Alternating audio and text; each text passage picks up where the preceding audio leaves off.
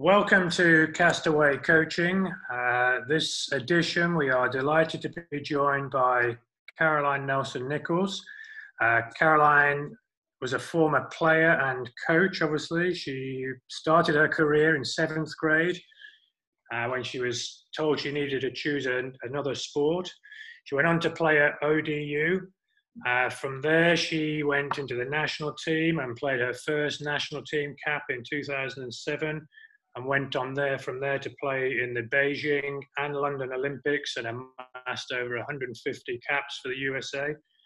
Caroline retired following the World Cup in 2014. Throughout her career, she's been involved in an interest in coaching. She coached at Iowa, was a second assistant to Tracy Griesbaum over in Iowa, then moving into Columbia University, where she was assistant coach for 3 years, and then was offered the head coach role at Columbia and led the program there for 5 seasons before being plucked into the current role that she serves as women's national team head coach for Team USA. And that appointment was made in January of this year. And so we are delighted to welcome to the island Caroline Nelson-Nichols. Welcome to Castaway Coaching. Awesome. Thanks for having me, guys. So first question is, we spoke about a little bit there about your career as a coach. How did you get into coaching, Caroline? It's a good question. I think it probably started way back when I was coaching camps at ODU for summer camps. And I didn't really think much of the coaching outside of just trying to better understand the game and see what I could communicate to other athletes. And I had a former alum or an alum of the program pull me aside and say, you have a knack for teaching. You have a knack for sharing the game. Have you ever considered becoming a teacher or a coach? And again, to that point, I had never really thought about it. But then that kind of, I guess, started my journey. And getting into the national team, I had a couple opportunities to work camps and clinics and things like that, and sort of explore my coaching. I had a couple chances to work more formally in the collegiate environment while I was on the national team. And then when I got done playing, it just seemed like the natural next step for me to take to join the college coaching ranks and put the experiences that U.S. Field Hockey had afforded me to work. And so I kind of jumped into the NCAA coaching from there. I think there's been a couple different experiences along the way that have really motivated me and inspired me to continue to pass on my message of field hockey to younger generations. And I felt sort of compelled to take that opportunity to share my experiences and pay them forward to younger athletes. And yeah, I guess ultimately it was really just an opportunity for me to give back and pay back all of the different experiences and opportunities I've been afforded through my journey as a player and now as a coach. And as you know, we are going to seek out your 3 books that have influenced you here. And so we'll crack on. And the first book, it will be, tell us about it. So the first book is more just a guilty pleasure, if you will. I very quickly got into Jodi Picoult. She's a writer that tends to hit on a lot of different, some controversial topics, some highly public topics. She tends to write very open. She really sort of addresses these issues head on and really sort of opens them up for different perspectives. And so ultimately anything Jodi Picoult is really, like I said, it's a guilty pleasure of mine. I guess if I ultimately had to narrow it down, the last book that I just read, Small Great Things, has to do with the little bit of challenges we face based on the way that we look and the way that we are perceived by people at large.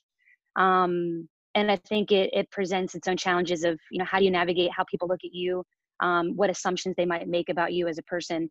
And then, how do you navigate your reality from there? So yeah, I guess, like I said, anything Jodi Picoult, but more recently, Small Great Things was one that I just put down a bit ago. Great. So it's fascinating as coaches, how we are perceived and how we perceive others is a critical part of it. And those, as you said, that sort of insight or inspiration can come from a variety of different areas. So great, appreciate it. When Caroline, your second book, what else are you taking out there with you? Second book. This is something that has more recently come onto the map for me. It's a book called Switch by Chip and Dan Heath.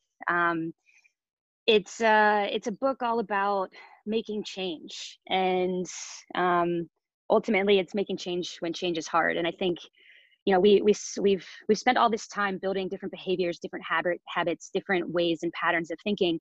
And like I said, it's taken time to really build those into what we do. And this book looks at how we change those things. And I think it really gives you these tangible opportunities to implement change, whether that's in you as an individual, or if you're trying to implement change in people around you. And ultimately, as coaches, we're trying to change behavior of our athletes. We're trying to improve how they do what they do.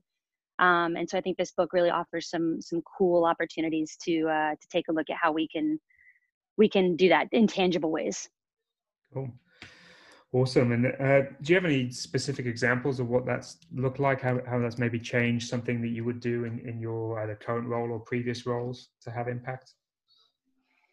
I think specifically it asks you to maybe take a look at how you're approaching different challenges in front of you, whether that's trying to get an athlete to look at a new way to attack a skill, or if you're trying to have your team address something in a different way.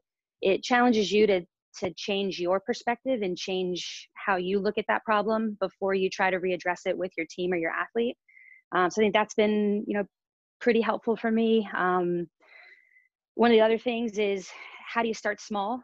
The book really addresses the opportunity to make small changes. It might just be one very tiny thing that you implement in your day-to-day behavior. And then those small changes can ultimately lead to the big changes that we're after over a long amount of time. And I think remaining focused on those small things that you can do every day that would lead to the bigger changes definitely has helped me as a coach. Caroline, book number 3. What's your final read to keep your company out there? This was a tough one. I think I really enjoy anything that has to do with leadership or ways that we can influence other people around us. And I guess that's ultimately how I look at leadership, is they're influencers. And I guess more recently, I've taken a look at some of the stuff that Simon Sinek has done. I also really love to look at what Navy SEALs are doing and what our armed forces do in terms of leadership. But I guess if I had to really sort of narrow it down, I enjoy Simon Sinek's read on Leaders Eat Last.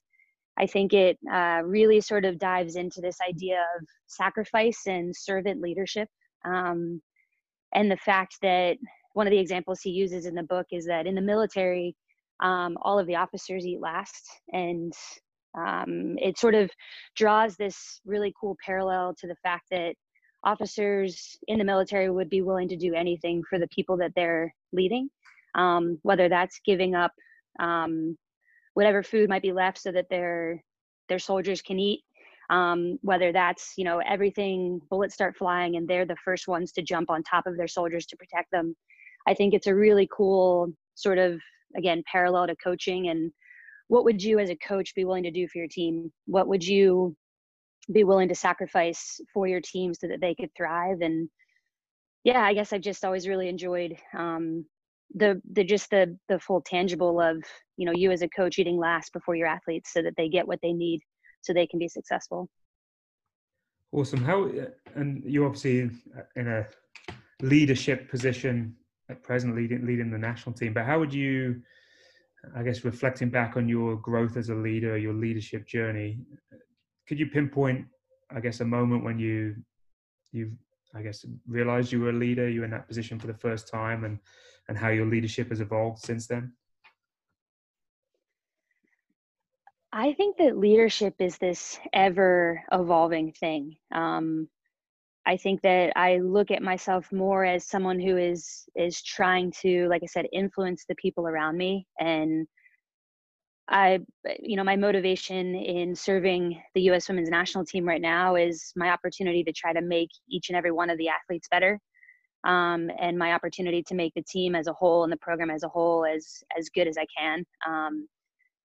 But I guess I think my leadership is always evolving and developing and growing, and I definitely don't have all the answers as it stands right now, but I'm willing to go ask the questions and find the answers so that I can help, best influence and potentially lead, the team where possible. I can't say there's any one moment where I feel like I became a leader. I think it's been a collection of influences from people around me and borrowing lessons, throwing them in my bag and carrying those with me through my journey.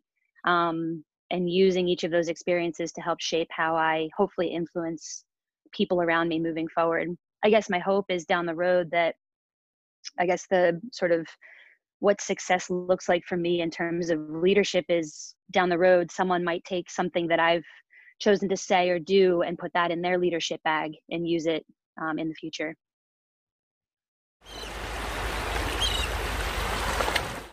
It's great. Caroline, you just mentioned a couple of really interesting points there. You talked about your leadership bag that you carry with you and the lessons that you've learned and the things you want to take and put into your coaching practice and in your words to influence those around you.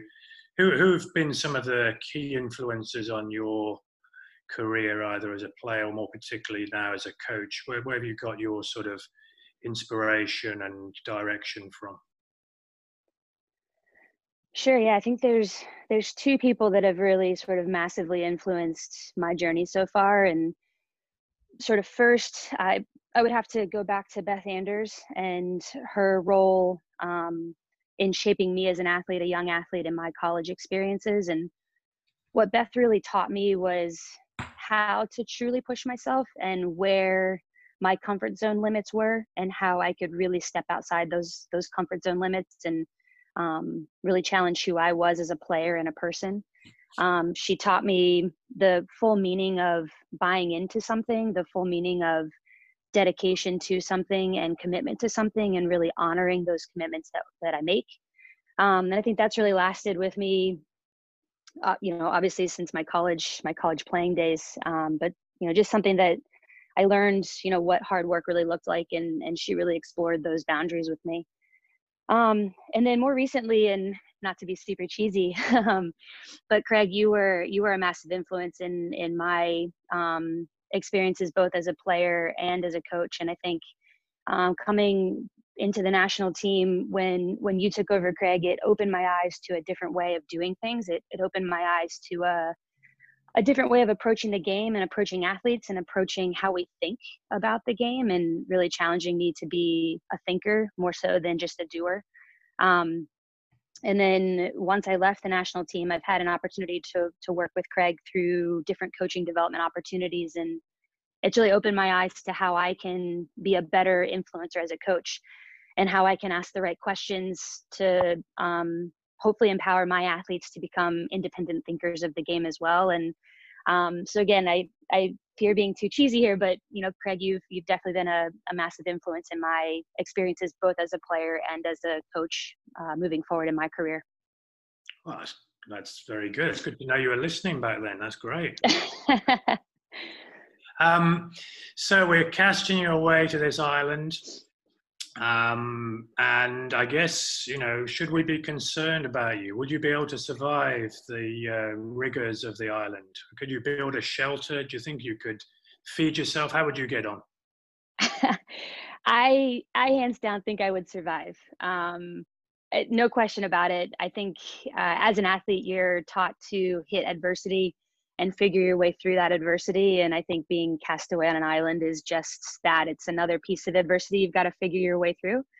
I can't say I've been armed with too many survival techniques or tactics. I have watched a bit of survival TV, so maybe that I could bring those tools and tricks with me. I think I could build a fire, no problem. I think I could figure out shelter and catch some rainwater. So ultimately survive at least until I'm saved. But Yeah, I think I could do it. I think, you know, again, the adversity would strike, but I would find my way through it. Okay, so Caroline, to round out your supplies for the your trip to the desert island, you get 3 additional items. So which song are you taking with you? This is tough. Is it okay if I say 2? I know that might be bending the rules here, but I'm going to go with it. So first song would be Higher Love by James Vincent. That is actually my wedding song, but it's one that sort of strikes a cool emotional chord, not necessarily too sappy, but just something that is empowering for me and something that provides promise. And I think that would be needed in an island.